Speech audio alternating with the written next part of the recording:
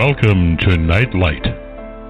Step away from the mainstream and gather around as we enlighten the world and our realities and travel this cosmic journey we call life. Join us as we share with you and provide that beacon that can guide us all to a better way. Explore with us as we examine a metaphysical montage of spiritual insights, covering everything from the mundane to the magical, UFOs to unicorns, and everything in between. This is a time of awakening, of sharing and evolving, of spreading our wings and soaring on the cosmic breath of creation.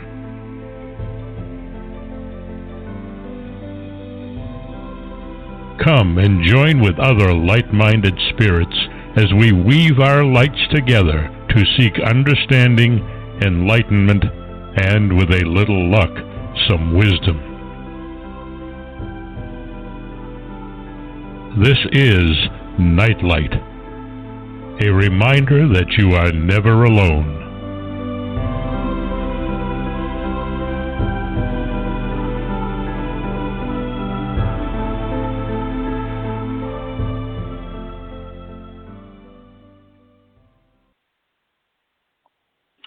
Welcome to Nightlight. I'm your host, David Collis. I want to shout out to my audience. Thank you for listening. You're the lifeblood of my show. Also, I would like you to please click the Nightlight Blog Talk Radio follow button and click the subscribe button on my Nightlight YouTube channel. That helps me know you're listening. Plus, you'll get all the updates. My guest tonight is Corinne Alyssa. She is the best-selling author of Journey of a Prophet. She is also a spiritual advisor, clinical hypnotherapist, teacher, and energy practitioner.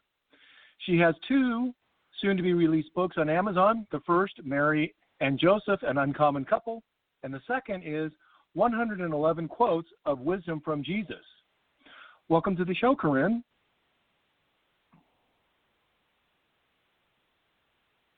Thank you, David. It's so good to be here with you. This is fantastic. Me too. I'm really looking forward to it. You know, you've got this fantastic book, The Journey of a Prophet, and in it there was so much information in there that was all very new to me when I read it, and yet at the same time there's a lot of similarities. You know, I was the author of Interviewing Jesus the Man, and one of the things that I was interested in exploring was his those missing years. And in the Journey of the Prophet, you really explored and that time. But you seem to have done it in a very different way than the way that I did it. And so maybe we can talk a little bit about your relationship with Jesus and how you came to him, or how he came to you. Yeah, sure. Actually, that is the truth of it. He came to me when I was a little girl. I grew up in very difficult circumstances. You know, on the outside, it might have looked like an idyllic childhood, but it was not. A lot of abuse, and I spent a lot of time in my room crying and just feeling bereft. He came to my bed one evening, sat down on the bed with me, and began talking, and we forged a relationship over those years. He would help me when I was laying there in the bed crying. Sometimes he would pat my head. Sometimes he would sing me a song. Sometimes we'd just talk. But all in all, it was his constancy, his straightforward nature, his love that kept me going all those years. There were a few years during this long life that I've lived that I ignored him for one reason or another, but he was always there and always came back whenever I asked for him. Now, in the 1980s, I was a trance channeler and he was one of the beings that I would trance channel for people. But I stopped trance channeling after a while and just got to where he and I would just talk. We would just talk, and I talk with him almost every day. So the Journey of a Prophet is a collaboration between Jesus, I call him Yeshua, So collaboration between Yeshua and I regarding his life. So it's the first 40 years of his life while he was walking in a physical body here on this earth plane. And everything that he's told me has gone, well, not everything, but most of the things he's told me have gone into the book. You made a very interesting reference to the fact that he lived for 40 years, and that definitely is different than what you would find in the New Testament. Oh, definitely, definitely. He was in his 38th year, according to him, at the time of the crucifixion. So he was actually born in the year 5 A.D., and so even though that event took place in the 33rd year of our calendar, he was actually 38 years at that time. And he stayed around on this earth plane in a very physical-like body for a couple of years after that, helping everybody that he loved and cared for get on with the work that they were going to get on with. But then he moved back into the dimension that he's living in now. That's another bombshell here. So in the New Testament, again, we see that Jesus resurrected and that he would appear to several people, but it seems as though that was for a very short period of time. In fact, once you start the book of Acts, Jesus ascended, and so we really don't know at what point he ascended versus at what point he was crucified and then he was resurrected. So you're saying that there's roughly around 5 years? It was a couple of years. It was a couple of years. Couple of years. Yeah, and the resurrection event didn't go down really in the way, according to Yeshua, it didn't go down in the way that it's presented in our common mythology, if you will.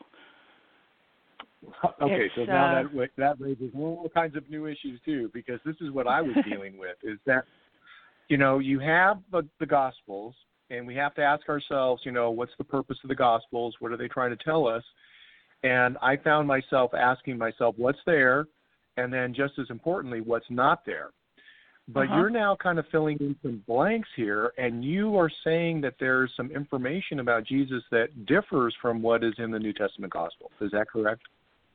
That is correct, yes. And I want to preface what I'm about to say with, when I began writing this book, I was definitely of the belief that 99% of what's in the New Testament was wrong. And now I don't believe that. I believe that much of it is quite based in truth. But there are some misconceptions. There are some outright inconsistencies with truth. And then there's, some things that were just made up by the church. So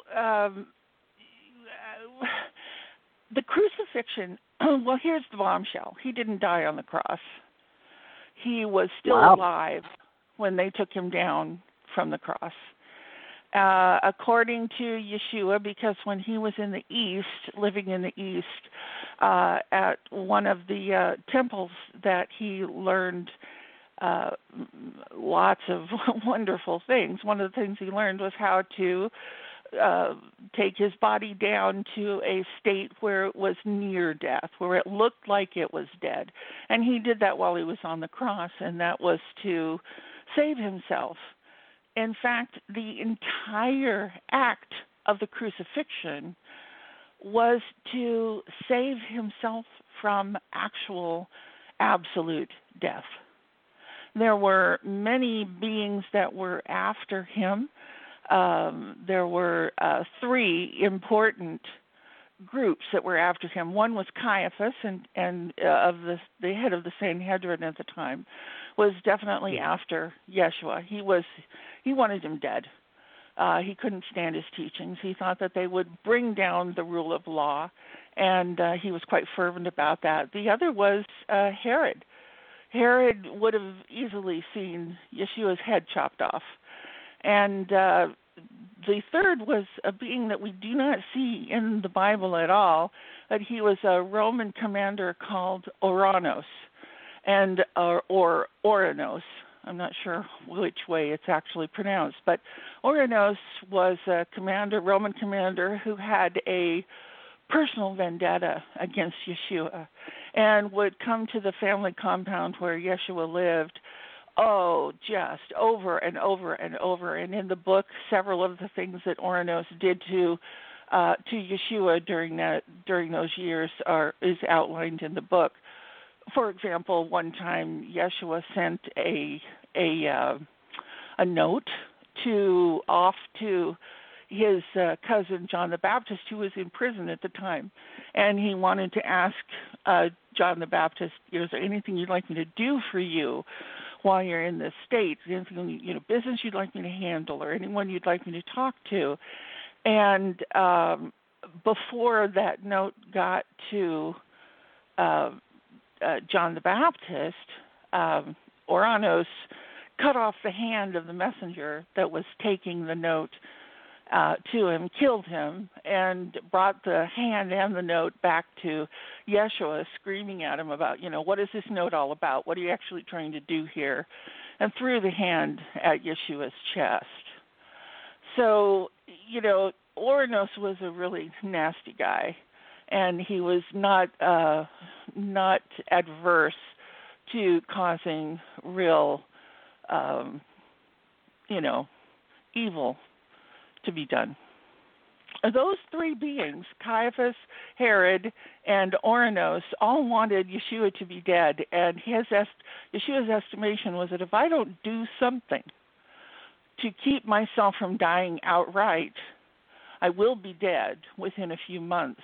So he orchestrated, with the help of the Creator, everything that came down over Passover that year. See, the way that I was looking at it when I wrote my last chapter of my book, I realized that he made a decision to do what he wanted to do on his terms. And yes, so now we're seeing, and it was, when I kept looking at the Gospels and I kept understanding Jesus, everything seemed to be based off of what Jesus wanted done and what his terms were. So he always kept pushing and doing things based off of the fact that he was going to be in charge and he wasn't going to allow himself to be taken over by somebody by happen chance. So yes, you were absolutely correct there. Absolute. Okay. Yeah. So I have never heard of Oranos. So he must have. I mean, this is very different than what you hear about with like the Roman centurion in the New Testament, where he's asking, I think it was the centurion asked Jesus if he would save his daughter or friend from sickness or death, and Jesus was able to do it remotely. But, here's another person in here that just must have been actually quite vicious and mean. And when I was doing my research into the Romans, there was a real nastiness to them. And Pilate was no angel either. So I think the New Testament Gospels were sanitized from Roman, kind of the Roman viciousness. Well, I think in a lot of ways it was. However, even Yeshua said to me, and I think it's in the book, that aside from Oranos and a few other individuals, Rome itself was not against Yeshua. In fact, they held him actually in quite high regard. You see, the Roman spirituality was very, very different than the Jews, of course, at the time, and they had a real strong affinity for healers. They believed in healers, and Pilate saw Yeshua as a healer. Pilate didn't want to put Yeshua through the crucifixion. Yeshua pushed it. Yeshua made it happen because Pilate said, I have nothing against you. You've done nothing wrong. I don't want to do this. Let me go have my breakfast. And Yeshua said, no, I got to do what I got to do, and you got to do what you got to do. And made it happen through the strength of his will. As you gleaned very rightly, David, Yeshua's will was strong. strongest will of any person at that time. I think anybody, I mean, the way that I looked at it was anybody who was interested in doing something that Jesus was attempting to do would have to have a very large ego, and he would have a very strong sense of determination. So that kind of helped me understand his personality. You know, he just knew that he can do it, and he did it. And no was not an answer for him. So, and then part of the ministry was more of like a show and tell. He was showing people what to do and how to do it, as well as speaking, right, and telling stories. Yes, definitely, yeah. So tell us a little bit about. Go ahead. No, go ahead. I was going to say, you know, maybe you can fill in a little bit more of the blanks when it comes to his time abroad and what kind of led him up to leaving his home. So again, in my book, I realized that he left home. Based off of his sayings, I was able to determine some of the influences of those sayings, and I kept coming up against and kept noticing a lot of influence from the East. So I saw Confucianism, I saw Taoism, I saw Hinduism, and I saw Buddhism, and I think that his ministry was a Buddhist practice of letting go of the ego and non-attachment, and as he became less, the Father became more, and I felt that was a very Buddhist kind of idea. So I understood, based off of just looking at those influences, that he had to have spent time in the East. And in your book, you spend a lot. I mean, you spent like almost half of the book of what those years were like for him. So maybe you can go through and talk a little bit about that. Sure, yeah. Excuse me. What caused Yeshua to go to the East is kind of interesting. He wanted to go to school, of course. He was very into, learning. One of the, metaphors he said is, I took to knowledge like sand takes to water. He just had high intellect, very, very smart guy, very, very interested in learning everything that he could learn about the world and how the world worked. Now, of course, he studied Torah, but he also studied something that's also not in our history books, but he says that his family's tradition was to also study some older texts that were the old bone religion. Now, I've said some people have read this in the book and gotten all up in my face because bone wasn't established here in the West as a religion until it tried to become a part of the Buddhist religion in the 1800s. But in fact, Bon as a religion began as a pagan religion several thousand years ago, and it's that religion which became part of the Buddhist tradition eventually was taught along with Torah in Jesus' tradition, in Joseph's tradition. So Yeshua had already learned some of this thing, and they got a letter from some people in Kapilya Vashtu. And if anybody knows what Kapilya Vashtu is, that is the town where Gautama Buddha was born and raised. And so there was a university there, and they got a letter. Joseph got a letter that said, we'd really like for your son to come and study with us, because they were watching him, they'd heard of him, they knew that he was coming, they'd been waiting for him to become old enough, and Yeshua was just like, yeah, university with reams of knowledge, let me go. But he had to finish getting ready for rabbinical before he could go. So by the time he was 14, he'd finished his rabbinical, and he was going to be a rabbi. But the temple priest said, "You can't be a rabbi until you're a little older. You're a little young to actually take up a post." So he said, "Great, I'm going off to university." So when he was 14, Joseph walked him down to Aqaba, where he got on a ferry took him to the Red Sea, took a boat down to Aden, and took a boat then to Krakola, which is now part of Pakistan, and from there walked to Nepal, what's now part of Nepal, and Kapilavastu, where the university was. He lived there for a couple of years, surpassing all the other students, of course, because of his high intellect, and became a teacher there for a little while. And after a little while, it's like it just wasn't enough for him. He knew that there was more for him to do, and it wasn't to stay the rest of his life as being a teacher at this university. So he went off on a journey. And according to Yeshua, that journey started with a most magical and wonderful event. The head of the university took Yeshua aside and said, look, I know who you are. I know what you're here to do, and I know that you're not supposed to be here forever. So here's something I've been holding on to for like 50 years. It was a letter written by Gautama Buddha and left with the university for 500 years. That text, it was actually a map, and he gave it to Yeshua, and Yeshua used that map to go to find a place called the Temple of Man.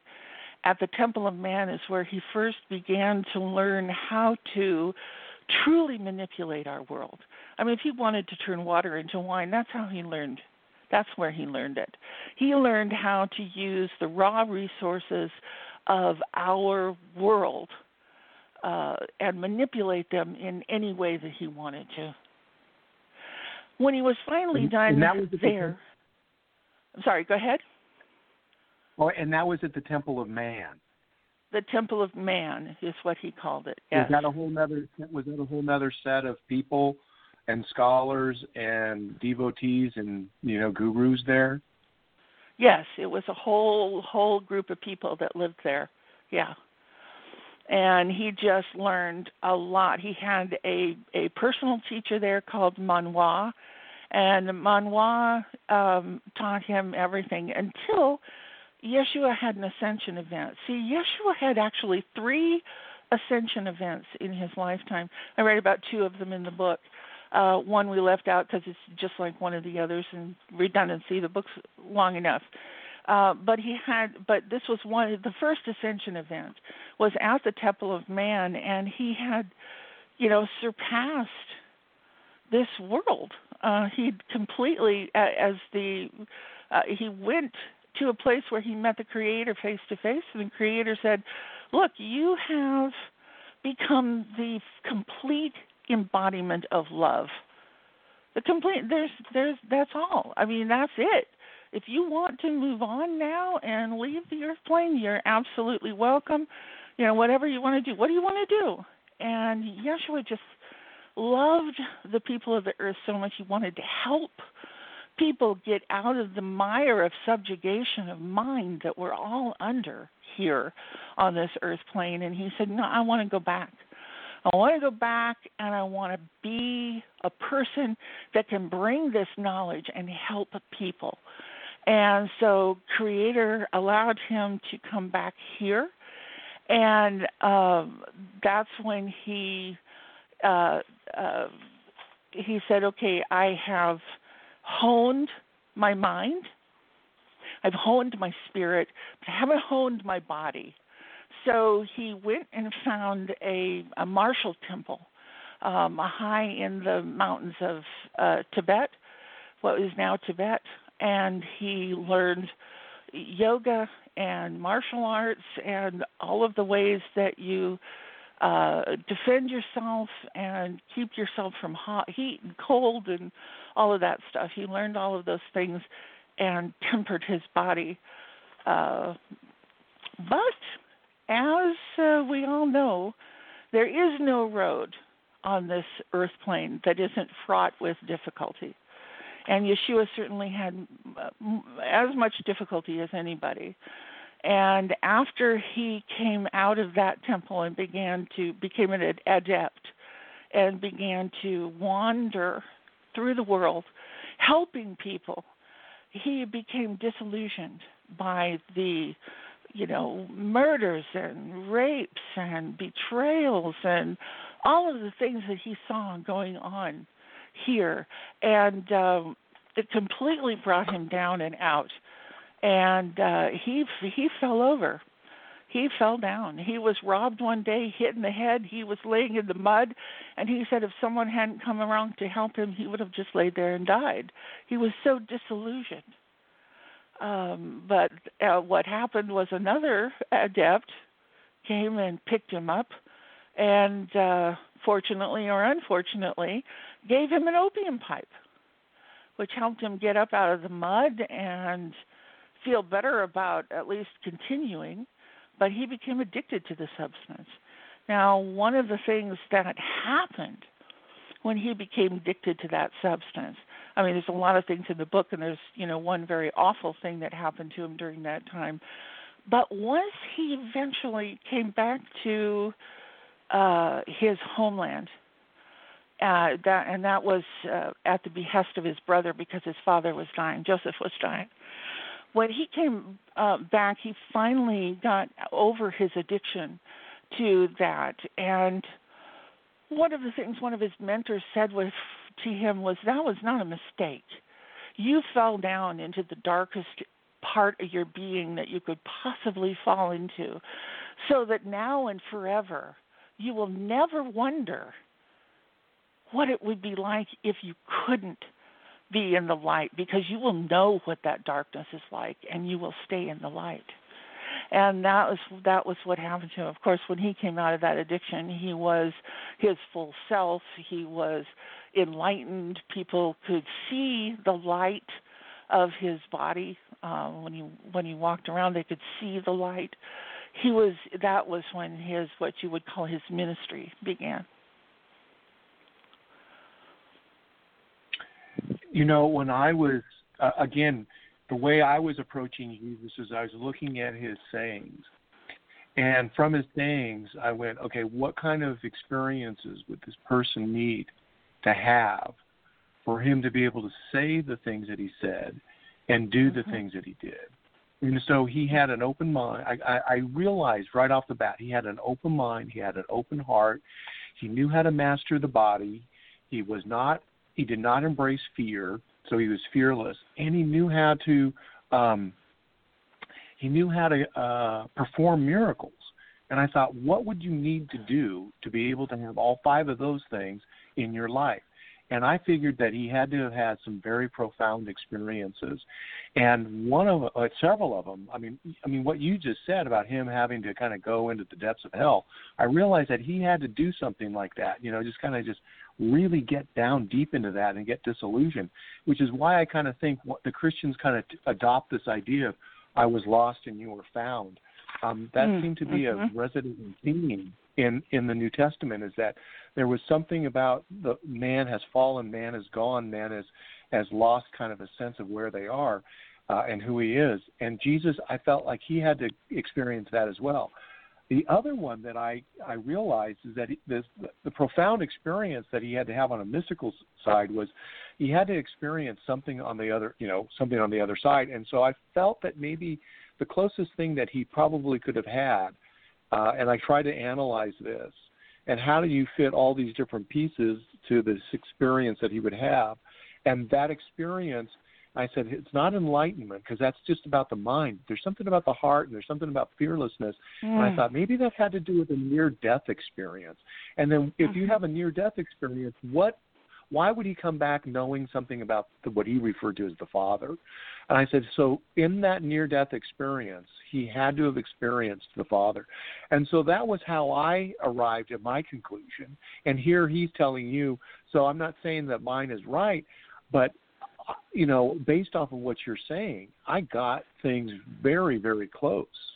Absolutely, David. What you did as well. It's the thing that astounded me the most. When you and I were first on a radio program, we were both being interviewed at the same time.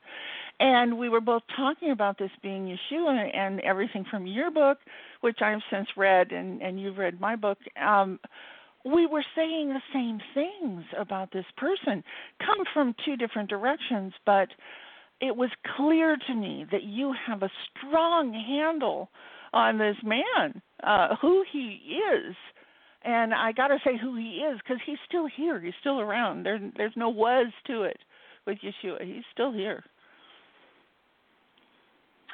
Maybe you would like to share some of what you mean by that. Well, what do I mean by that? He's still living.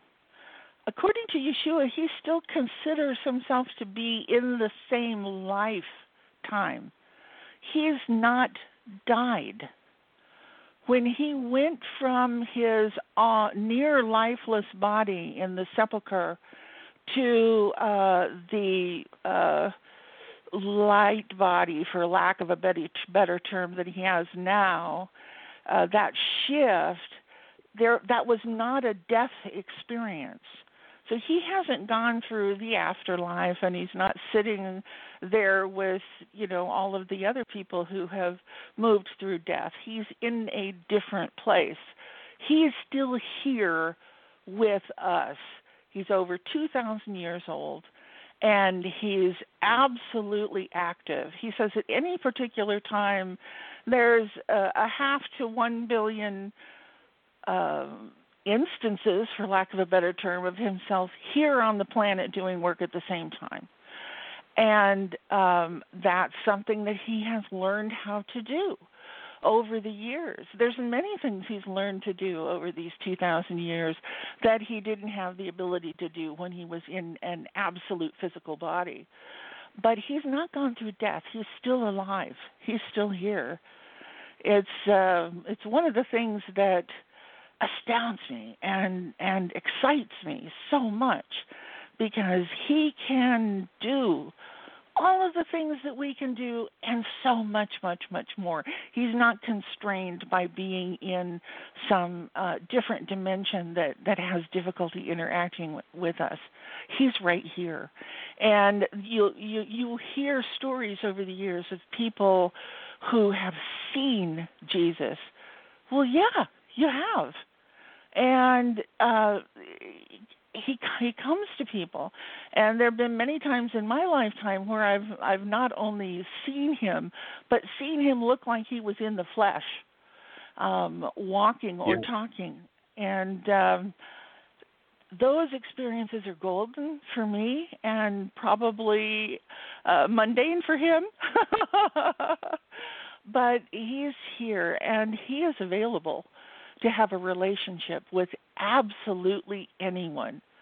He doesn't care if you have a religion. If you do have a religion, what that religion is does not matter to him one bit.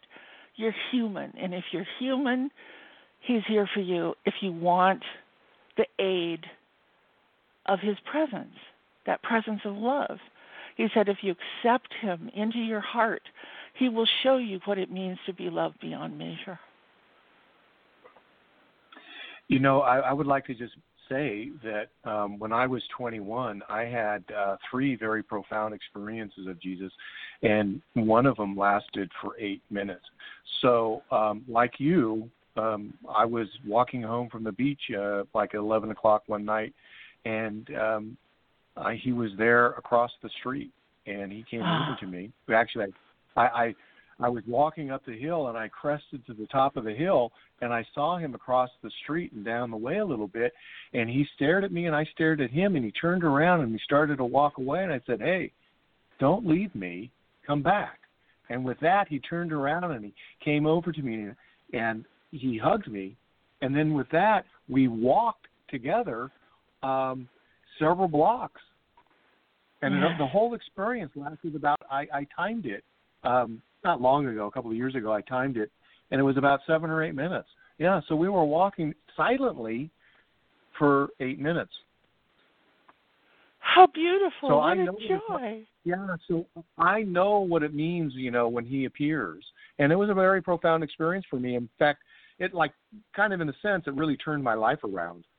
And I found myself, digging deep into Christianity. And I think, had it not been for that experience plus 2 other ones, I probably would never have written a book or been interested in Christianity, but it was because of those experiences that I really kind of delved into the Christian religion, and I went to church.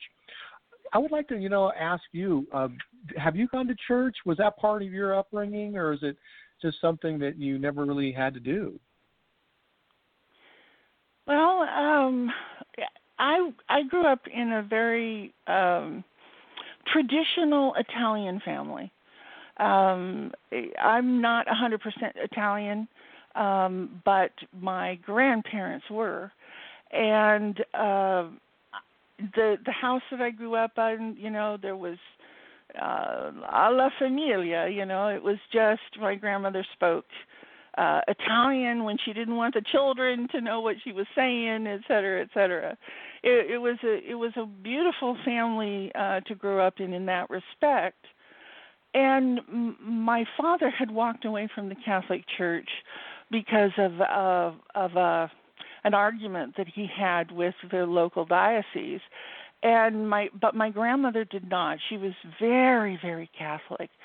And my father refused to let me to go into all of the stuff that children do in the Catholic Church, communion and confirmation and all that stuff. And I didn't go to Catholic school, but she would take me to the Catholic Church just to give me that sense of the spiritual, if you will. She taught me how to meditate, which in the old world Catholics, that's what prayer was. It was meditation. It wasn't a beseeching of God. It was a meditation. She taught me how to meditate. And I went often with her because I lived in San Luis Obispo, California, which is where one of the original Father Junipero Serra missions are. And that was the church of my family, that mission. And it was a beautiful, wonderful place to feel the spirit of God around you. And so I had that experience, and my sister had become Lutheran, and she made me go to Sunday school when I came and visited her in the summer. But other than that, I never had a religion. I'm not of a religion now. When Yeshua came to me, it wasn't because I besieged him or believed him to be there for me. He just walked into my life. And I am so very blessed and grateful for it. I knew who he was after a few visits. I was about 5 when I first met him. 4 or 5. It was in the new house, so it was 5. I was around 5. And after a few, he told me his name was Yeshua, and I didn't understand the word Yeshua. It wasn't part of my little 5-year-old language. I called him Joshua. But then after a year or so, I said, "Are you Jesus?" And he said, "Yes, that's what a lot of people call me." And I said, "Oh my God, you're Jesus." He says, "Yeah, but I'm just your friend. Don't worry about it." And that was that. He was my Joshua for years, for the rest of my life. Yeah. And he's been with you ever since. Yeah, absolutely. Like I said, there were a couple of years where I ignored him. Where we get to be weird sometimes in our 20s and 30s. We're trying to figure out the world, and we can get kind of egotistical. So there were a few times when I let him go, but not for long, because his presence is just too wonderful. Well, a little bit like you, when he came to me, that was just, it was, I was in a position where I was concerned about a lot of things, and I was confused, and there was a lot of uncertainty. And you're a young man trying to find your way in the world, and I just was not able to do it. So this really kind of grounded me, and it gave me a sense of direction, and it gave me a sense of purpose. And I just, a little bit like Jesus, I got really excited about learning and just reading and just absorbing everything. And I ended up going to church. I ended up learning about the Christian mystics and just finding this material just so rich and exciting. And then, like you, it just started to kind of peter out and kind of wither away, and it wasn't very strong and powerful anymore, but there was always something there. And I ended up looking into other facets of Christianity. Like I looked into the Gnostics, and then I started to try to understand the historical development of Christianity. And from there, I started to really try to understand the other religions in the world and get a bigger understanding of, this whole thing people call religion. And religion is actually a quite beautiful word. There are two words about it. There's lig, which is our word for ligament, which means attachment, and re is to redo. So it's like reattaching ourselves to the divine. So I just find that that's very fascinating. And human beings are, we have a sense that there's something beyond death, and there's something beyond this life, and there's like a veil between our reality and what we experience and the other reality. And we just, some of us are wondering what that is and how we get beyond that. So do we have to die before we experience that, or is something else happening? And here you're talking about how other things can come to you. And of course, now in the book that you write, Jesus had, he had a direct experience of the Creator, as you said. Yes. He asked several, in fact, over the years. Yeah.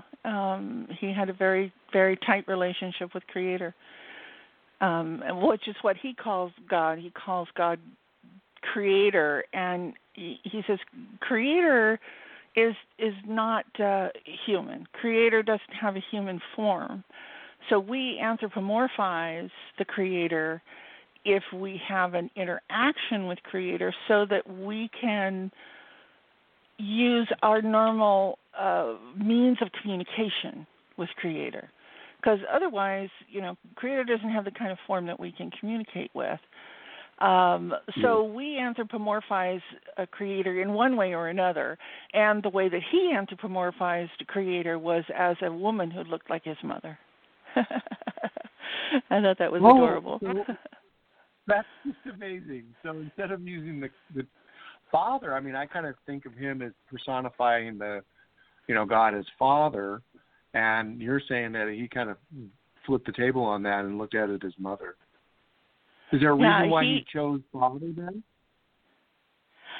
Creator actually chose his mother's to make him feel comfortable, because he was so comfortable with his mother. He loved his mother so much. When Creator said, "Does this form help you better?"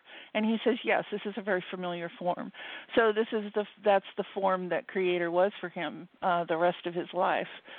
He looked like his mother. And Yeshua is very clear about Creator. Creator's not human. Creator doesn't have a human form. It's not male or female. You try and say he, she, you got half the story in either case. Yeah. Creator's the full spectrum. Right. And that's the unfortunate thing about, personalizing it that way. As you said, you get half the picture. Yeah. And I think that in the Bible, the man, the male persona was the one that got adopted because it fit right in with the patriarchal church at the time. Right. There's a whole level of development of what happens when Christianity, or when the Christians end up moving into the Roman Empire and what they had to do. So, there's definitely something different about the Jerusalem church and Jesus' brother James versus what Paul was doing. And maybe we can talk about that. But before we do that, I would like to ask you, with all of these types of experiences that you had at 5 and then with your grandparents, and then you decided that you probably you didn't feel like you needed to go to church, or it just wasn't necessary, or was it, it's just like, or were you trying to be happy or make your grandmother happy at all? No, I liked visiting the church and meditating with her. I like that very much, and I always have a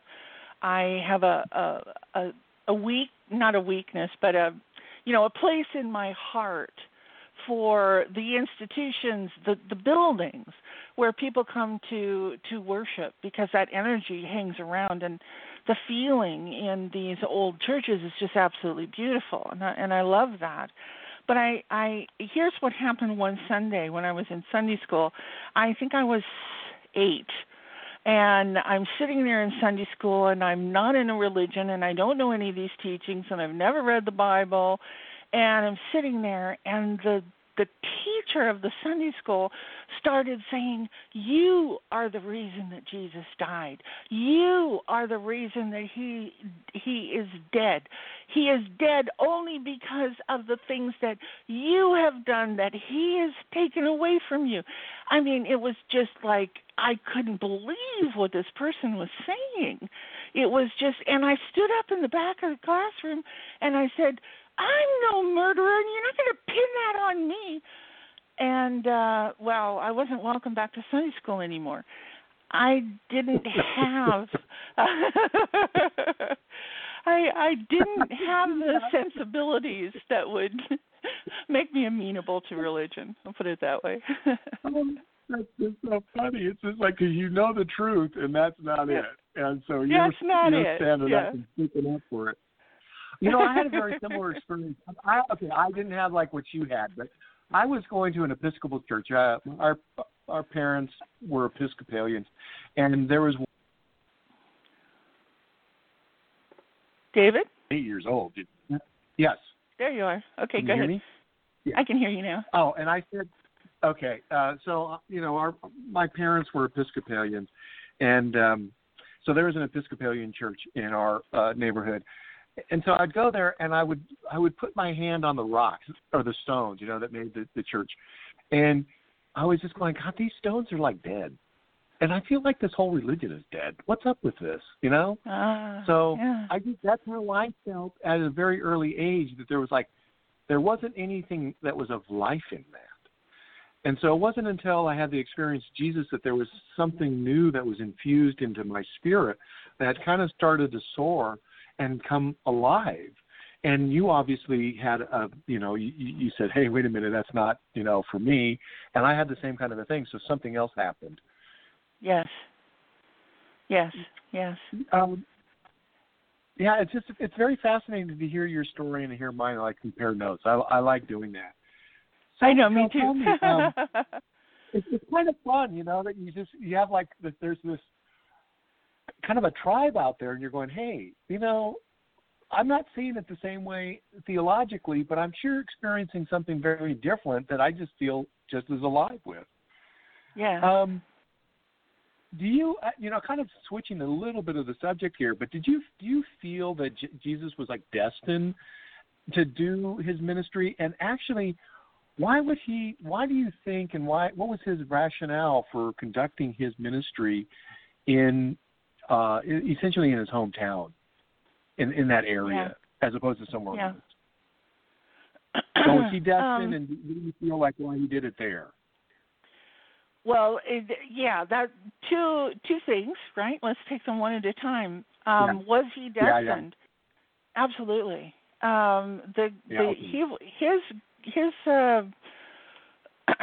His family were Essene. Joseph was Essene, and a splinter group, if you will, of the Essenes called the Nazarene. Now, this is, again, different from the Bible. That word is used in the Bible, but as far as I'm concerned, it's used in a corrupted manner. Yeshua says the Nazarenes were a group of beings who came to the west, which would be Palestine area, Judah, and from the east originally, and brought the bone with them and melded into the Jewish people at that time, believing that they were the people who were going to bring the great teacher back. See, in the Bone religion, the great teacher came to this world about 37,000 years ago. And that was about 35,000 years ago when Yeshua was learning about it. And the great teacher gave a whole lot of information to people, which started the bone religion to begin with, and actually a lot of his teachings were then codified into the Vedic texts, which became part of the Hindu religion. So it's all connected. And so those people had been living in Judah for a very long time, waiting for the time of the great teacher to be reborn. And they believed this to be the time, and they believed the being that was going to be born of Mary's womb was going to be the great teacher. So he was raised from childhood to believe, or to at least have the understanding that being a teacher was his life's journey, and being a great teacher, being a very specific type of teacher, a prophet. And so that's how he lived his life. Although he says in his early life he threw that away. He said, nah, come on, that's fanciful thinking. I'm just this guy who just got to learn everything. But it came back to him later on when he starts having these ascension events and all of that. He realizes, yes, this really is who I am. And the reason he came back to his homeland, he wasn't necessarily going to leave the East when he did, but he got this letter from James saying, you know, Joseph is near death. You need to come back and become the head of the family. It's your position. It's time for you to come home. And he said he had to honor James' request because that was the truth of it. He had to come home and take his place. And so he knew at that time that whatever his mission was going to be, whatever he was going to do, it had to take place in his homeland. That's something he just knew. Well, okay, so let me just ask and kind of go back just a little bit, but you mentioned the bone religion. And is that bone as in B-O-N-E, or how do you spell that? It's B-O-N, bone. Oh, B-O-N. And, yeah. And if you look up bone on the Internet, you're going to learn that the bone religion now is a more modern religion, and it's become an official part of the Buddhist religion. It's a splinter sect of the Buddhist religion. But we're talking about the bone that's been around for, 15, 16, 17,000 years. The older, more animistic type religion. So can you explain a little bit about it and, what it is? I honestly don't know that much about it. Yeshua didn't feel as though it was important for me to really understand the old bone, only to know that it was a part of the teachings that were given to him when he was a child. So they're going to be more Eastern. They're going to be more Buddhist-like in the way that they talk to the world, but they're also a little more mystical and a little more magical than the Jewish religion. So he believed that it was possible for the world to shift to your will and all that kind of stuff. You mentioned that it had an animistic kind of tendency to it. So when you kind of go into the Jewish religion, there's a very strong moral component to it. So, and the teachings on how you conduct your life and how you live your life and how here are the rituals that you engage in, and these are the types of food that you eat. So it's all very regulated in many regards. And then there's a very strong moral principle, and there's a very ethical kind of side to them. But this would be something very different. When you start getting into the deeper layers of kind of the spirituality, and I wouldn't say just religion, but, like spirituality, there's a creative element that you can start participating with the universe, and you can start listening to nature. You can start hearing voices. You can start seeing angels.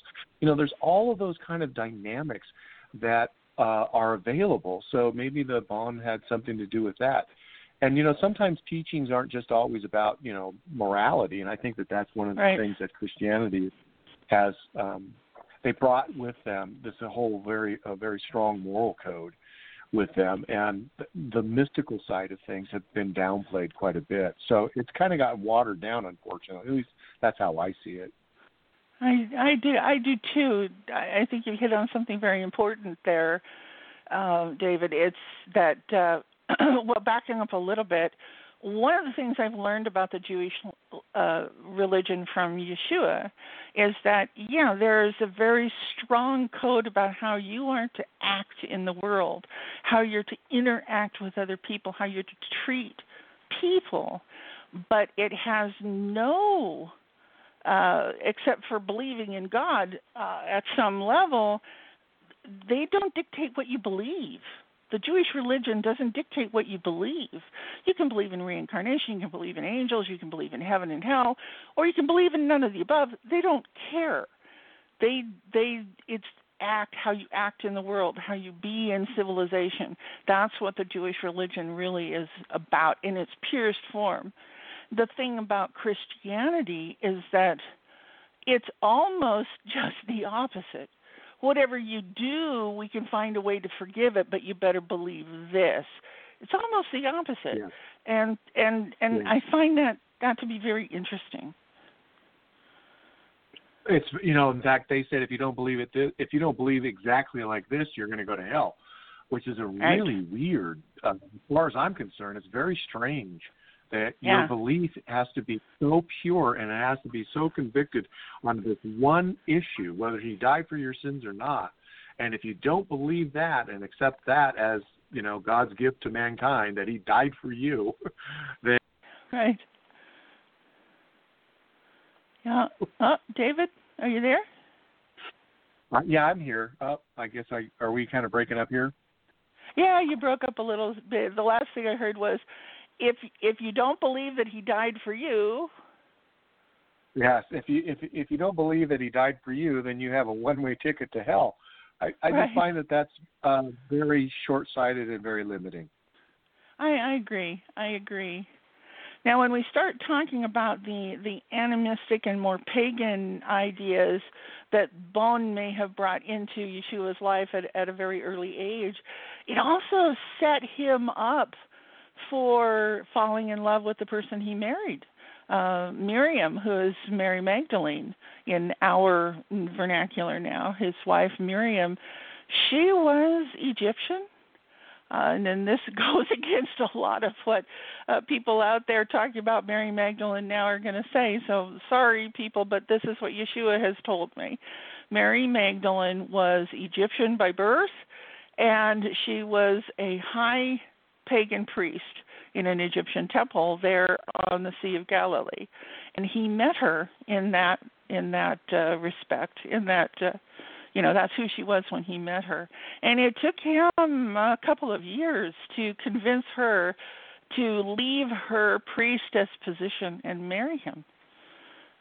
They fell in love, but she didn't want to give up her place of power in her religion to marry him. She didn't feel like it was important, but he was a rabbi. Rabbis had to get married to someone, and he wanted to marry her, so he kept pressing, and eventually she gave in and married him. Wow, this is a very interesting point because, again, one of the things that I noticed when I was reading the New Testament Gospels, again, it was like what's there and what's not there. And the other thing that I started to notice is that in Christianity and in the Dead Sea Scrolls, we're going to start seeing a lot of dismissing or trashing people it's the tribe that you're in doesn't like this other person, then they're going to minimize you, or they're going to just be very vicious and nasty, and they're going to call you all kinds of horrible names. And I look at what happened to Mary Magdalene, and there's one, she's kind of been marginalized, and two, she's been kind of dismissed, and three, she was referred to as a prostitute. And I thought, boy, this seems very consistent with the way people were presenting other people and who they were in relationship to the group that they were in, like the Essenes or the Christians. And so I just felt like there was something more about Mary because she was so denigrated at that point. So they had to get rid of her. Something. Yeah. So, and Sorry, I think they had to get rid of her. Again, I think they had to get rid of her for a variety of reasons, and one of them is I think that she just had the same intellect as Jesus, and the fisherman mentality is not one of great depth. It might be one of great passion, but there's a certain depth to Jesus's understanding about the divine, and I could only assume that Mary had the same type of personality, a very strong personality with a very strong mind and with a great deal of insight and wisdom. Yes, absolutely. And personal power. She was a very powerful person. She commanded a room if she wanted to, and she was a teacher in her own right. And she taught right alongside Yeshua. Once they got married and she came back to the family compound, she taught classes to the women, and Yeshua taught classes mostly to the men. And again, that was a Jewish thing, right? Women and men were a little bit separated. So they taught, but they taught. What was that? I said it wasn't just a little bit. Yeah, you're right. It wasn't just a little bit. Yeah. So they both taught classes, as James taught classes too. They were the top teachers. The three of them were the top of the heap, if you will, in what became what some people are calling now the Church of Jesus and James. And when you brought that up a little earlier, that James was powerful person. Yeah. And he was also considered the father of the Jerusalem church. Yes, he was, right. Which, in James' terms, was the continuation of his brother's teachings. And he tried very, very diligently. James tried to bring the teachings of Yeshua back into the Jewish religion, and the fathers at that time weren't going to have it, weren't going to let it happen. So didn't make it. But then, of course, Paul came along, and John went off on his due diligence, on his ministry. Andrew went off on his ministry. All these beings and others that aren't mentioned in the book at all. Many, many beings from the schools that had become enmeshed in the teachings. Really, really got into them with James, and then went off to other parts of the world to teach. As we know about a few of them, but there were lots of them. There wasn't just 12. Yeshua was teaching a couple hundred people, and many of them went off on ministries all around the world. Well, I don't know where it was, whether it was Luke. I think it was Luke, where Jesus had essentially 70 disciples. So somewhere along the line, there was this paring down of just the 12. But, the New Testament Gospels mention that Jesus had 70. So I would imagine that there's a layer of intimacy that he had with almost everybody. So it wasn't just, I'm your teacher and then go out in the world. I think that there was also a very hands-on approach that Jesus had in mentorship with a lot of people. So it wouldn't surprise me that it was more than 12. Yeah, I believe that you're right in that. Although he does make it very, very clear that the two disciples, if you will, he called them devotees, that touched his heart the most, that became like personal friends, were Judas and Peter.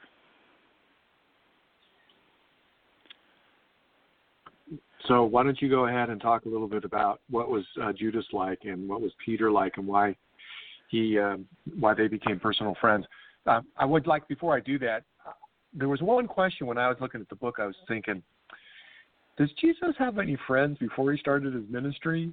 And because it seems like maybe he developed friendships while he was ministering, but did he have any friends before he started to minister? And then I started to ask, well, if he did, how would that have affected his ministry? So maybe he wanted to separate any of the past experiences that he had with men and women that he might have grown up with. What's your take? Interesting question. Of course, he had friends throughout his lifetime, and he left many friends behind in all of the different areas that he lived and left. But in his homeland, this is again something completely against the mythology that's grown up around Jesus. And it's not everything that people believe about Jesus has come directly from the Bible. You know that, David. Some of it is just, it's what's been handed down about him. And Jesus was not a pauper. His family were not paupers. His father, it said he was a carpenter, but really he was a contractor. And he managed crews of men who put up buildings, and it's what we would consider a modern-day contractor did. That's what Joseph did. And when there were a number of beings in this group, the Essene, the Nazarenes in the Essene, who wanted to support Jesus' birth and growing up so that he could have the best beginning to this life of the great teacher returning. And they gave, when they put Mary and Joseph together, they gave them a large area of land on a hill outside of Mount Tabor, about 5 miles from Sepphoris, the city that grew up as Sepphoris, Herod's glittering jewel of commerce in Upper Galilee. Right. Yeah, so they had land, and there were lots and lots of like-minded Nazarene people who were friends of Jesus, who gave him love, and he loved them, and they had family gatherings and parties, and it was a rich community. But there were none within the community save his brother James, who really came along as someone very important to him prior to the influx of the devotees and coming in of Peter and Judas and all of the others. There were people he loved dearly, but they weren't part of his ministry. They were part of his family, basically. When I was able, when I put all of Jesus' sayings, and then I categorized them based off of subject. And so the number one subject that Jesus talked about was money.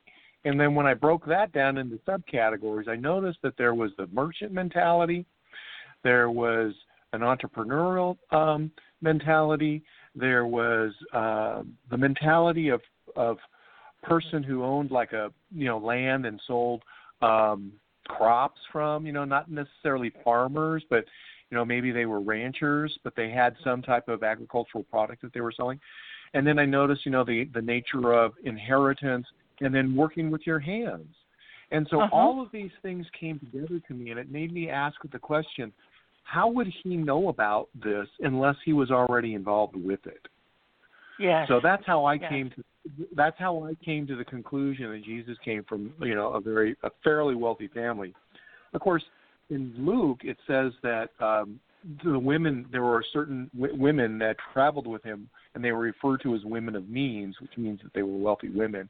And Jesus' mother, Mary, was considered one of those women, as was Mary Magdalene. So do you think that she came from money? Mary Magdalene, Miriam had money in her own right. In fact, she was wealthier than Yeshua, than Jesus.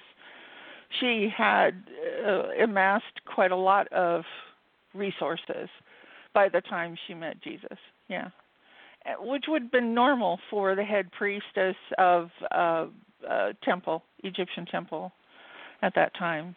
This was her proper place. So she had houses. She had a house in Magdala. She had a house in Tiberias, and she had a house in Caesarea. Wow. That was land that she owned, and she had a lot of monetary resources and fields and, people that worked under her, et cetera, et cetera, et cetera. Yeah. So when she came to marry Yeshua, she didn't necessarily bring all of that with her. She sort of left it as community property between her and Yeshua, and they did use those resources from time to time, but she didn't really feel that they were important in that respect. So what was important for her was melding into the family, melding into the compound, becoming a rich resource herself rather than the things in her life. Uh-huh. Right. Yeah. And, when you think about the ministry had to have some source of money to be able to conduct it. So I think there were people that were donating to, Jesus would do things, and they would give him money, or they'd give him food, or they would do something. But it would still require an element of money to be able to do what Jesus did. Oh, they had plenty. So tell me, if she's the temple priestess, and then she decided that it was time to do the ministry with Jesus and be by his side, she had to make a huge sacrifice. And I think Jesus did too. Anybody that goes out on a type of mission like that is making huge sacrifices. Absolutely. Yeah, both of them. Actually, I think that Miriam sacrificed more than Yeshua did. Because, he still was an owner of property, and he had his brothers. His brother Jude was taking care of the family business. He was a contractor. He took it over from his father, who had taught him how to do it. His brother James was like his manager, if you will, and they were together all the time. Miriam... oh, gosh. Could you ask me your question again? I got a little lost in thought there. I was just thinking, the nature of the sacrifice to be able to conduct a ministry, and then the sacrifice one would have to, marry Jesus. If she was a priestess, then we're looking at sacrifices being made. My life is about to change in a way. Everybody makes sacrifices, but, all of a sudden you're really giving up a lot for this. She did. Yes. There's more skin in the game. There's a lot more skin in the game. Yes. What she had to give up was her entire position within the temple. She had to step down as head priestess and walk away from the position that she had trained for her entire life. As she said in one of the things that she wrote to me, is she'd never wanted the jewel of marriage in any crown that she wore. It wasn't what she wanted. She wanted to be the high priestess, but when she fell in love with Yeshua, and that was just overwhelmingly a draw for her as it was for him. They knew their future was together. They knew they were coming at this work together, and the goddess who Miriam talked to, even more than Yeshua talked to Creator, she talked to Goddess, and Goddess told her that while she was with Yeshua, that she would be helping Yeshua set the platform for his work.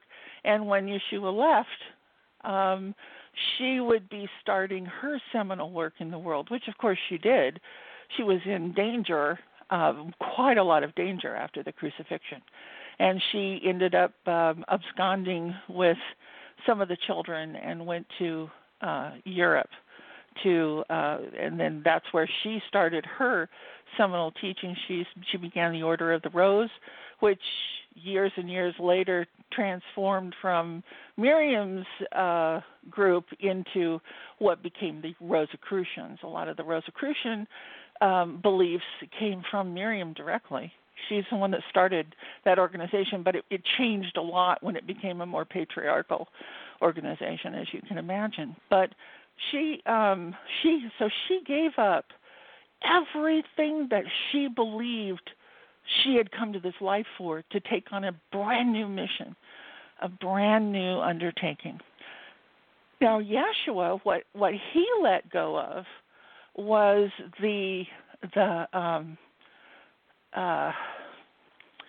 what can I say? When he married Miriam, as he says in the book, my marriage was not written in the annals of my creed. It could not be. She was a pagan, and it meant that any children they had together would not be Jewish because she was not Jewish. And so what he gave up was a very intimate relationship with his religion of birth. And part of the teachings that he was ministering and he was teaching and he was, conducting and was in many respects, at least from my perspective, was something very new. So he wasn't taking, I don't even know, I don't, people think the way that I was kind of taught, when I was going to church is that Christianity was just a continuum of the Old Testament. And the more I started investigating Jesus, the more I started realizing that there's a separation here. It's not a continuity. It's a break. It's something very new and very different. Yes, definitely very different. Yeah. Mhm. So, let's just kind of go. First, I would like to mention this. There's a personal journey that Jesus went on. And like with all teachers and all men of wisdom, all women of wisdom, one goes through hard knocks and just more hard knocks and just, sometimes you just get wiped out. And what's remarkable that I found in Jesus is the resiliency to say, even though I found, I went through kind of hell and back and I understand just the depth of human depravity, I'm still recognizing who they are and that I'm being motivated by love. And that is such an enormous realization to come to, as opposed to just being defeated by the whole situation and just saying, I give up, mankind's horrible and I want to leave, and you just get bitter and angry and disappointed, and then that becomes your life. And for Jesus, there seems to have been something else that took place for him to say, no, that isn't it. I need to do something more. And that's a remarkable thing. So, when real authentic teachers come around, you kind of sense it and know it because they've been through hell and back in a sense. Yes, absolutely. And anyone that thinks that Yeshua could be who he was, teach what he taught, and love us the way he loves us in our core for who we are, no matter what we say or do, believes that that's just coming from a la life. That's nuts. Yeah. Not possible. Yeah, exactly. Yeah. He's not this flower power child. No. No. There's an aggressiveness to this. He's referred to as the Lion of Judah. So there's something to that term there. That's very interesting, yes. So, well, remember he says you have to be gentle as dove and wise as a snake. And, when I came across, when I was reading that and I was really thinking about it, I was really deeply contemplating, how do you become really wise like a snake and how do you become gentle as a dove? I mean, these are very antithetical ideas, and yet he seems to be embodying both.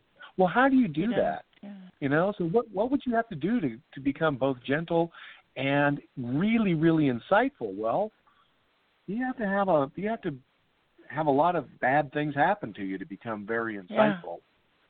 Yeah. Because you can't, Jesus wasn't just book smart. That's the difference. Right. There's a lot of people out there that are, I read a book and I know what now I have, I've read 10 books and so I really know something.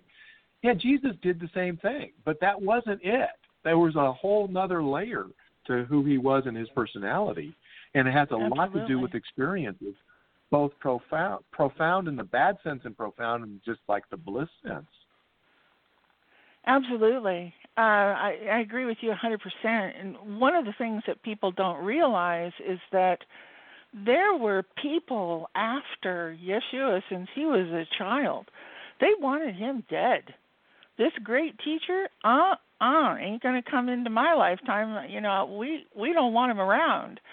There were many, many powerful beings as far away as the East and as far north as Europe. There were whole groups of people who wanted him dead. And we go over a couple of those instances where murderers, assassins came after him. One was when he and Joseph went to Egypt when Yeshua was 8 or 9, and someone poisoned him. They wanted him dead, and he came through that. And my understanding is that there were several times in his lifetime where assassins had to be thwarted because they were coming after him. When he was in the East, he had some assassins follow him from the Red Sea all the way to Kapilavastu, and almost had their way with him twice on that journey. So even though he fell down into those dark places that we talked about earlier and had those experiences, he already was wise enough about the world to realize that there could be dangers around every corner. No matter how much love, no matter how much wonderful things might be, in one respect, people can be quite evil. Yes. Was there something that he was saying, like there's all these people coming out from the woodwork, so to speak, from the east and from the north, and they were attempting to assassinate Jesus.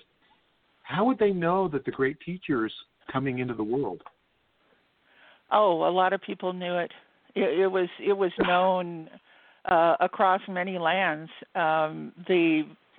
The people in the east at Kapilavastu, there were whole groups of people in the east that were waiting for him to come and had been watching, knew that he was going to come into the Middle East. There were groups in northern Europe that were waiting for it. There were groups in Africa that were waiting for it, and they were all watching. And so when in the Bible they talk about the wise men who came from the star, that's actually, as far as I'm concerned, a metaphor, not an actual reality of 3 men who walked into the manger. There was no manger, by the way, but it was a metaphor for all the people who were watching and waiting for this person to be born. Some because they wanted to help him do what he was come to do, and some because they wanted to hinder.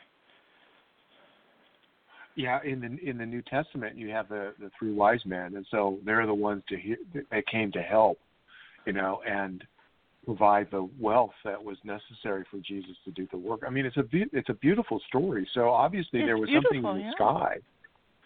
There's something in the sky that seemed to trigger, the events that unfolded. So let me just ask you, what is it that you think Jesus was attempting to accomplish, and what was his teachings, and why would all these other groups of people from all over the world say, we need this guy dead? We don't want that. We don't, whatever he has to offer, we don't want. He came to take the chains off of our lives, take the chains off our beings. Let's talk about today, because I think we can talk about it easier if we talk about it in terms of what's happening at present. There are entire forces on this planet, some terrestrial, some extra-dimensional, some non-terrestrial. There are all kinds of forces on this planet who don't want us to become awake. They don't want humanity to move away from the chains of subjugation that we're now in. As a subjugated race of people, humanity feeds resources to these other groups at an astounding rate. Resources that we don't get to use ourselves. And these resources are what they want to continue. But if we become awake and we stop being subjugated by these fear thoughts, fear is the big deal. Fear is the opposite of love. And divine love will get rid of fear. Fear will get rid of divine love. They are equal forces. And so these other groups, they use fear to subjugate us, to keep us thinking and believing things that just aren't true about who we are, where we came from, what we're to do here, what is available to us. We can all awaken. We can all be enlightened. We can all ascend if we want to, or allow ourselves to go through death if we want to. It's a much more malleable future that we can have if we wake up. And that's what Yeshua wants to do. He wants to take the subjugation of fear off of our beings and allow us as a race to wake up. Well said. Yeah, because everything that Jesus did was, he was brave and courageous and fearless, and that he was infused with this sense of mission and determination, and he was just dogged about what it is that he wanted to do, and that had to have affected, his ministry and those around him. They had to have seen it. Absolutely. Yeah, they did. Absolutely. When you talk about seeing it, now we're going to bring in John the Baptist, right? Because there was the thing at the river, right? The thing that happened at the Jordan River. What? Yeah, let's talk about John. I said let's talk about John. Oh, okay. Now, Yeshua actually had two seminal moments with John the Baptist, and people don't know about the first one. But when Yeshua came back to the Judah and went to the family compound, and James and Jude were just on him like they kicked him out, let's put it that way, because he was still addicted to opium when he got back to Judah the first time. He hadn't been able to get away from that compound, and they judged him harshly, and they kicked him out. And when he was out wandering in Judah, he came upon John, and in an interaction that he had privately with John over a campfire, John inserted a seed in Yeshua that caused Yeshua to finally do what he needed to do to get off of his addiction and move forward with his true self. And then later on, when it was time for him to start wandering and doing his ministry, then he went back and found John at the river's edge. And when John baptized Jesus, then everybody saw it. He was illuminated like a light bulb, and just lots of energy and colors, he said, and all kinds of things flying around him at the time. People were quite astounded by what they saw that day. It was quite amazing. But it was that was the second interaction with John. Yeah, when I was looking at Jesus' life based off of the Gospel, I noticed that Jesus is one thing before he went to John, and then he's something else after he sees John. Mm-hmm. And John was the bridge between one type of life and another type of life. And I tried to explore the concept of what John had to bring to Jesus, and how Jesus might not have necessarily agreed with John's theology, but there was something about John that Jesus needed. And so I explored that in my book. And then from that, Jesus had to go through, I guess, the 40 days and 40 night experience out in the desert. And that was kind of the final purging of Jesus's kind of personality that prepped him for his ministry. Is there anything that you got to experience, or was Jesus talking to you about what happened to him while he was out in the desert for those 40 days? No. In fact, he said that many times he would run out into Decapolis and spend time in the desert, that was something he did actually often. When he felt overwhelmed and unable to find the germ of his true self, he would run off into the desert. So that was not the only time. I mean, he did that over and over. And so whether that was an actual 40 days that he spent in the desert or not, I can't say. It's more likely it's a metaphor for what actually happened. But it was something that he did often. If he started feeling lost, then he was off into the desert. Yeah, I noticed that. He said on several occasions it would say that he would go to quiet and lonely places. And I thought, wow, what are you doing out there in quiet and lonely places? And this is, again, it's like he's having to rejuvenate in a sense. He's having to refocus. Yes, that's exactly he's trying to clear what it himself was. He's trying to clear himself to get focused and understand, am I on the right path? Or, how come I totally believe that there was a lot going on where Jesus was saying a lot of things and people were like, what, huh?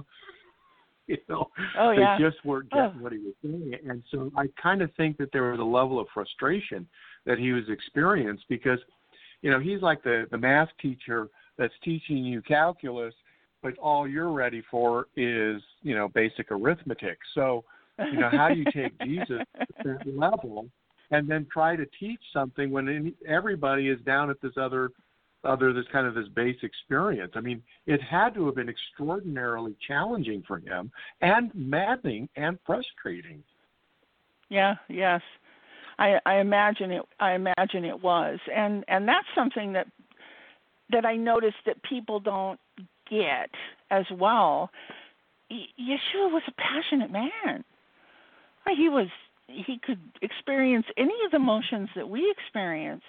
The difference between you and me and Yeshua is that he handled himself around those emotions usually very, very well and didn't allow the emotions to translate into actions of themselves.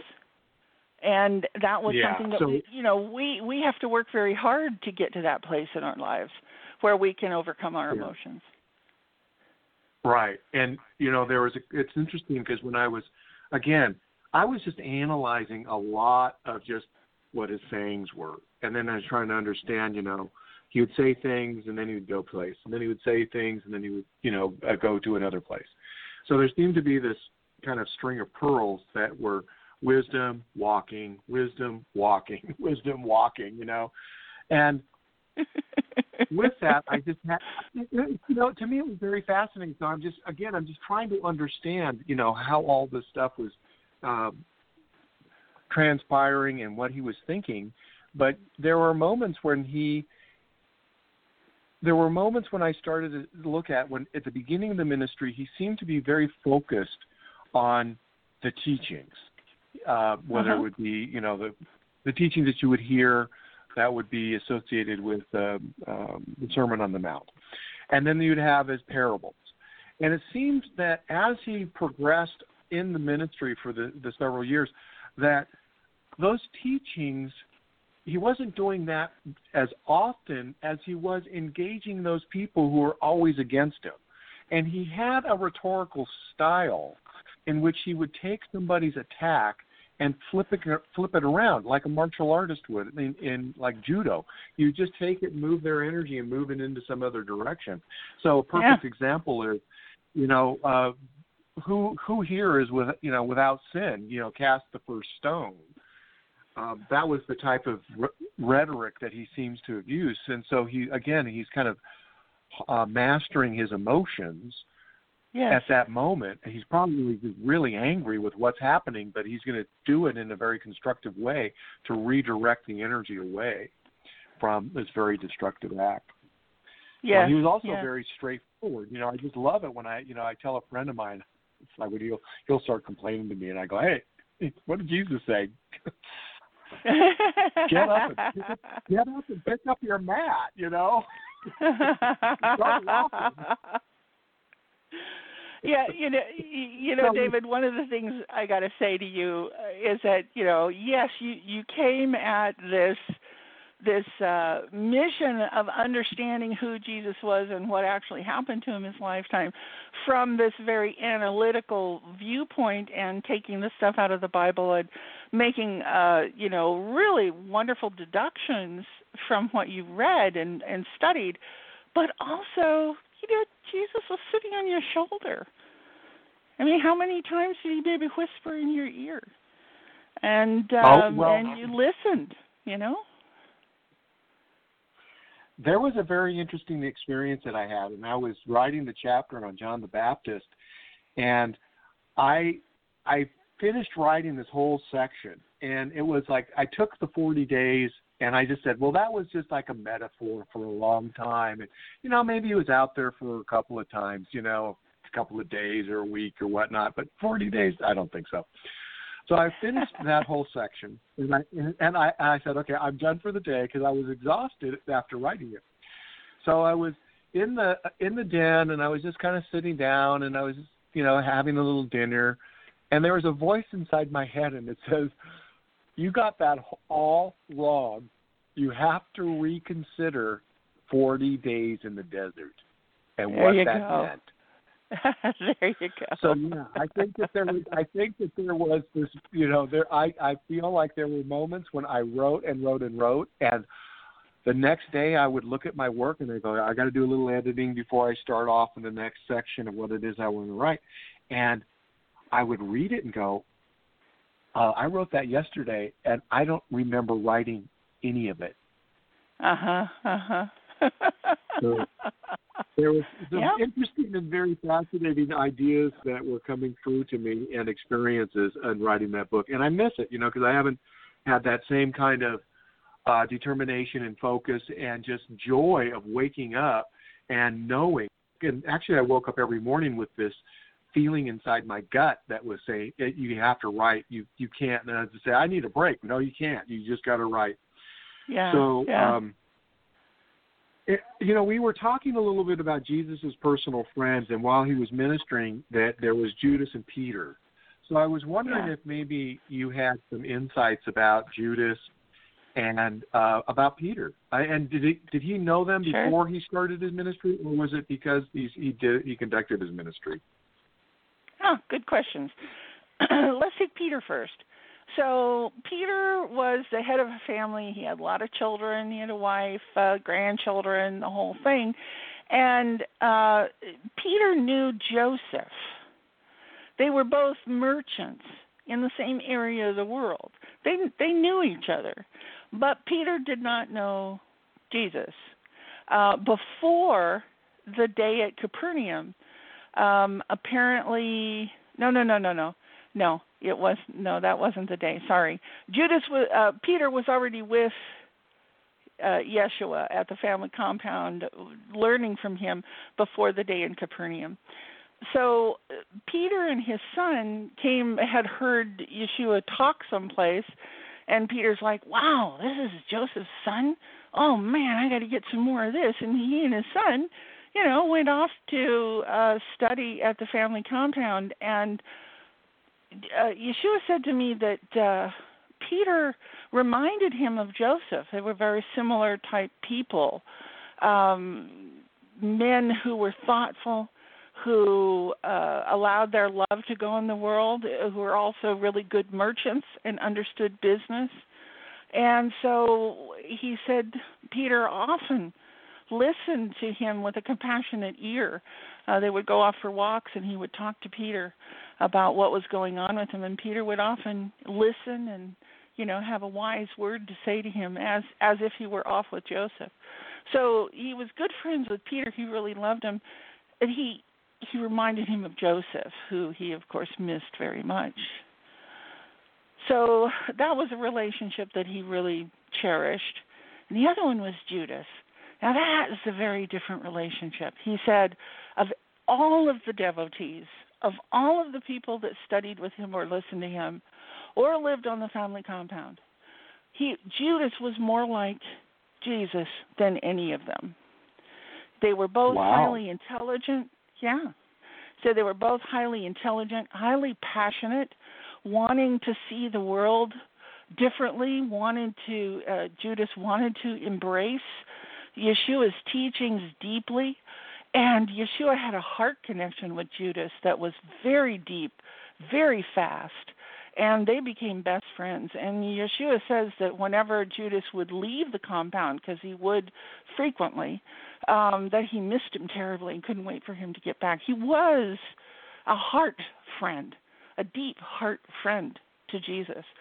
And maybe as close to Jesus or possibly as close to Jesus as James was. They were very, very, very good friends. And so that begs the question, doesn't it? Why did Jesus betray him? Why did Judas betray him? Well, he didn't. He didn't. He actually did exactly what Jesus asked him to do. And that's what people don't understand. Wow. He was cast as a betrayer, but Yeshua asked him to give him over to the Romans. That's what Jesus wanted. And again, when we go back to earlier in our conversation when we were talking about, why the crucifixion? Well, it's something he needed to do. It was his plan. Right, which is what I said before, is that Jesus was interested in controlling his own destiny. Absolutely, yes. So Judas, go ahead. Oh, I was going to say, and that's why Jesus did what he did, is that he wanted to control as much as he could the outcome of what was going to happen to him, as opposed to it just being willy-nilly happening, right? Just, oh my God, I don't know why that happened. Exactly, he got blindsided. Yeah. He wasn't, so Jesus didn't want to be blindsided. Right. So instead of being blindsided, he orchestrated the entire Passover thing that happened, brought his will to bear, forced Pontius Pilate to offer him up to crucifixion, literally forced Pilate to do that. Pilate was very angry when he realized that Yeshua was forcing him to do something he didn't want to do. And he made it happen. He definitely made it happen. And Judas, of course, after the crucifixion, Yeshua said there was nobody but Judas who was strong enough to do what he asked him to do. Because Judas was a militant. He was a zealot. Yeah. And he was used to military operations. And so none of the other people in his entire life would have done for him what Judas did for him. There's a great sacrifice for Judas, man. Yes. I've been thinking about Judas quite a bit. I've been thinking of Judas a lot and trying to understand his personality, and really kind of dig into his motive as to why he would turn on Jesus. And I hadn't thought about Jesus asking him to do it. I mean, it seems as though, the way the New Testament is written is that Jesus was alluding that Judas was going to betray him, and that Judas was kind of like the traitor, and that there was something about that had a stigma to it. And so I kind of imagined that maybe Judas was upset that, all of a sudden, I could imagine that Judas was looking at Jesus, and Jesus saying, yeah, and there's someone that's going to betray me, and he's going to be a traitor. And it's like Judas is thinking, why are you looking at me like that? Yeah, why are you throwing me under the bus now? Actually, he had asked him the week.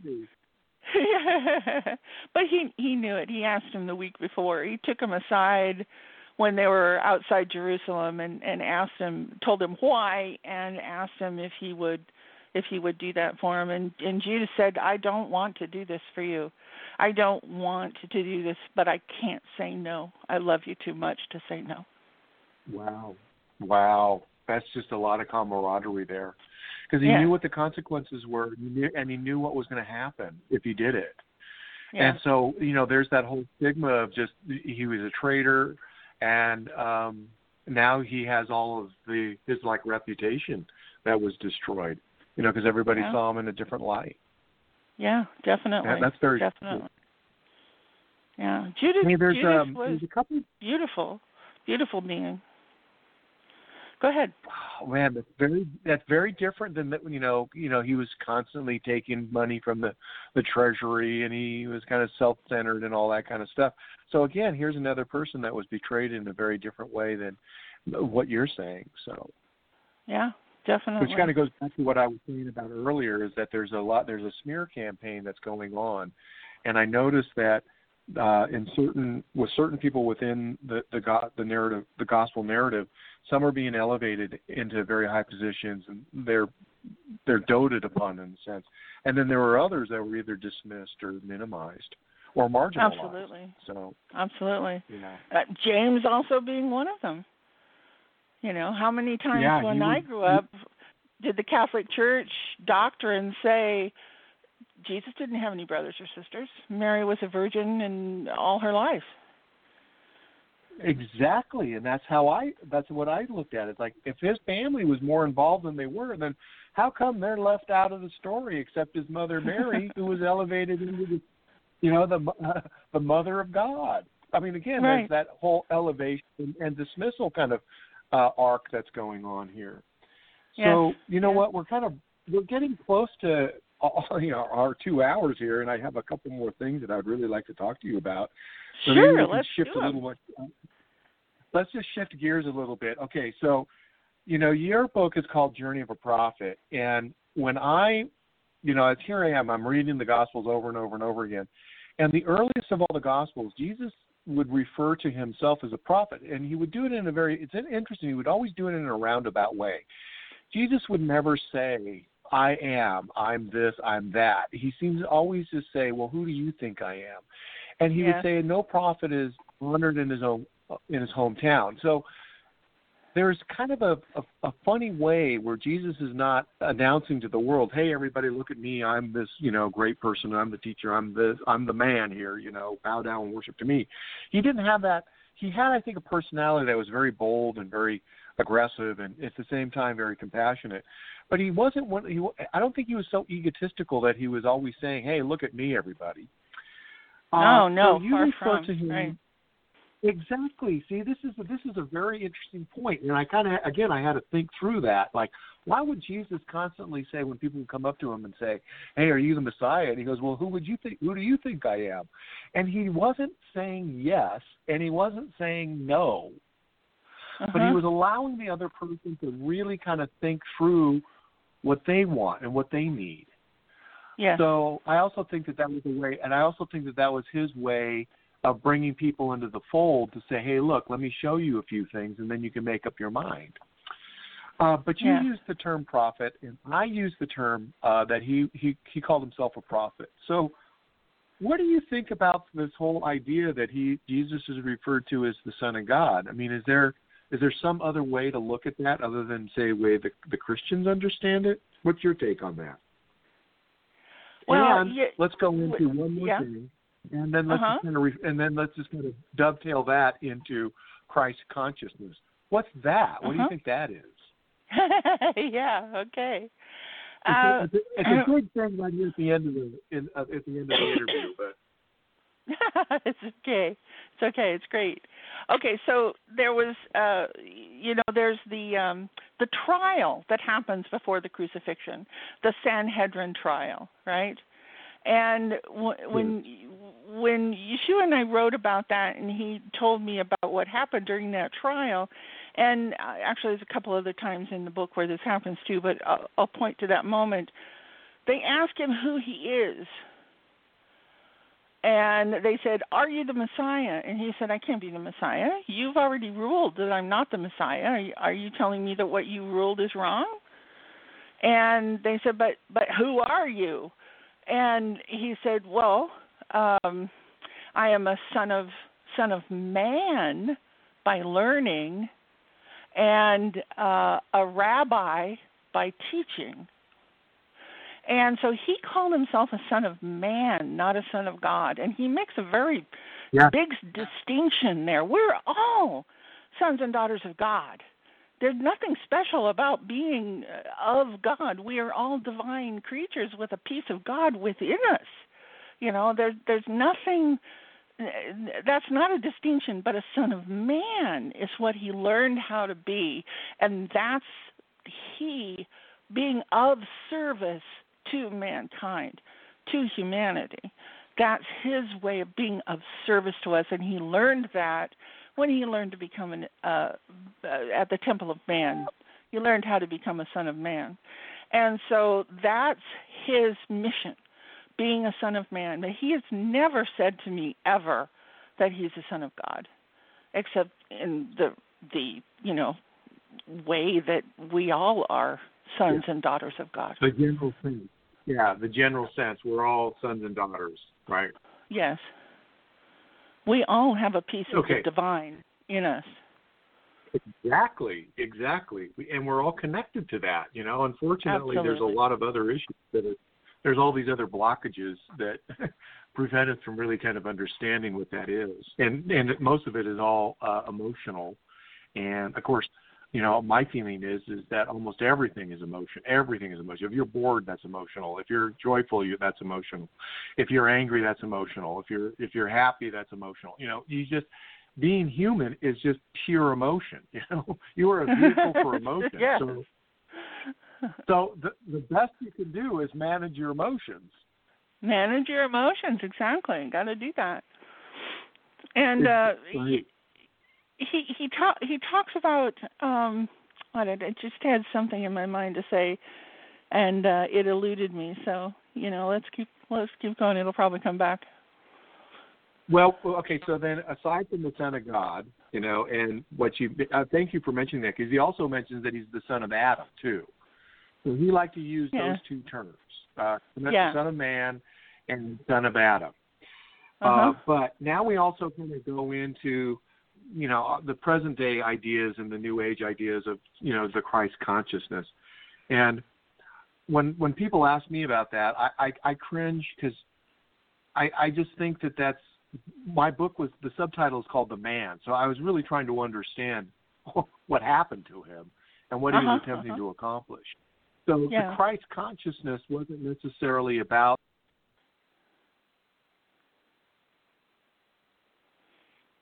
Oh, David, you went away again. To address, I'm really trying to understand him, but this idea, the Christ consciousness, keeps coming up. Do you have any words of wisdom on that? Well, I first came across this Christ consciousness idea way back in the 80s, late 70s, early 80s, when I was doing a lot of studying of different religious texts and different ideas, et cetera, and it never really sat well in me, because it seemed to be a very cerebral concept. And as far as I'm concerned, when you go into your spirit and you wake up and you become, quote unquote, enlightened, which one of my masters has always said to me, you wish to become enlightened? Simply lighten up. So I agree with that. That's what it means, lighten up. So it seemed to me that it was much too cerebral to be real, because when I'm in my spirit and I'm in my spiritual self and I'm humming and life is not bothering me and I'm able to field my emotions without trouble and things are humming along, it's not cerebral, it's heart. It's heart. So Christ consciousness, I don't exactly understand what it is. I never have, and I don't subscribe to it. And how would you kind of think of that also in terms of the sacred feminine? Or do you have a different idea? Mary Magdalene, the sacred feminine principle. I'm being asked about that as well. So what's your take on that? Mary Magdalene does talk about the sacred feminine, because she talks about magic a lot. And I am writing a book that's about her concepts, and she talks about magic and making magic. And female magic and male magic are very different. And she talks a little about, the way that women conjure magic, the way that men conjure magic is very, very different. And so what she teaches is how women become their magical selves. And so when you talk about the sacred feminine, it seems to me that it's pretty much the same as talking about the magical feminine, the part of us that is unique to our sex. And we're both men and women are equally magic. It's just that the magic is different and it's conjured differently. There's a sacred in that. I think there's a sacred masculine as well. Sorry to interrupt him. Yeah. Yeah. I totally get it, because I would every now and then I'm not trying to be a smart ass, but I go, if you really look at most of the religions in the world, they're all masculine principles and masculine based. So if a woman, you being a woman, I'm talking to them, what would your religion look like? And because I know that there is a very distinct difference, and you're bringing it up. So there is something very different about how women experience the world and how they experience divinity, and that is different than the way men experience it. However, men seems to be the dominant force at the moment, and now we're starting to see a much stronger feminine voice out in the world, and so now the question is are they trying to eat the men? Men try to subject the women, and now are the women going to try to do essentially the same thing and eat the men? And now there's this whole thing about demasculating men. So I find that's not the right approach, but that's what's happening. I don't know. I don't think that's actually what's happening. Pendulum swing one direction and then the other. And if some women come across as demasculizing men, I think it's that pendulum swing. In actuality, any group of women that I've been with that I have talked to talk about equality and the bringing about of the space where the female voice and the male voice are both loved, both respected, both listened to equally.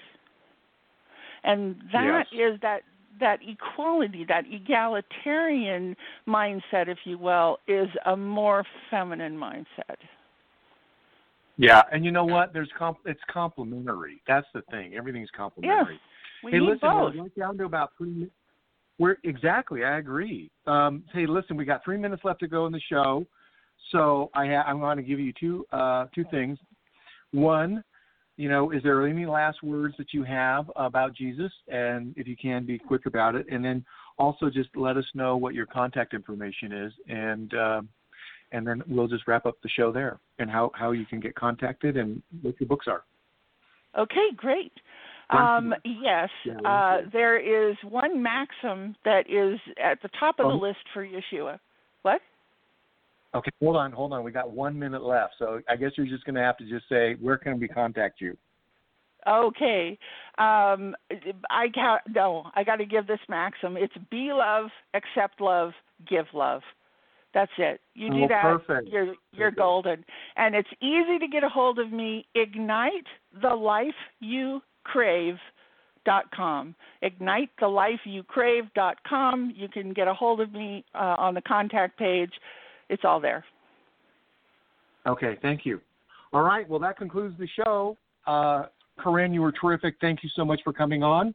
And I want to thank all of my listeners. I hope you enjoyed the show. And truly, I appreciate your time for listening. And again, please click the following and subscribe buttons on our channels. And you can also find me on Facebook. So without further ado, let's journey together. Good night, and have a great tomorrow.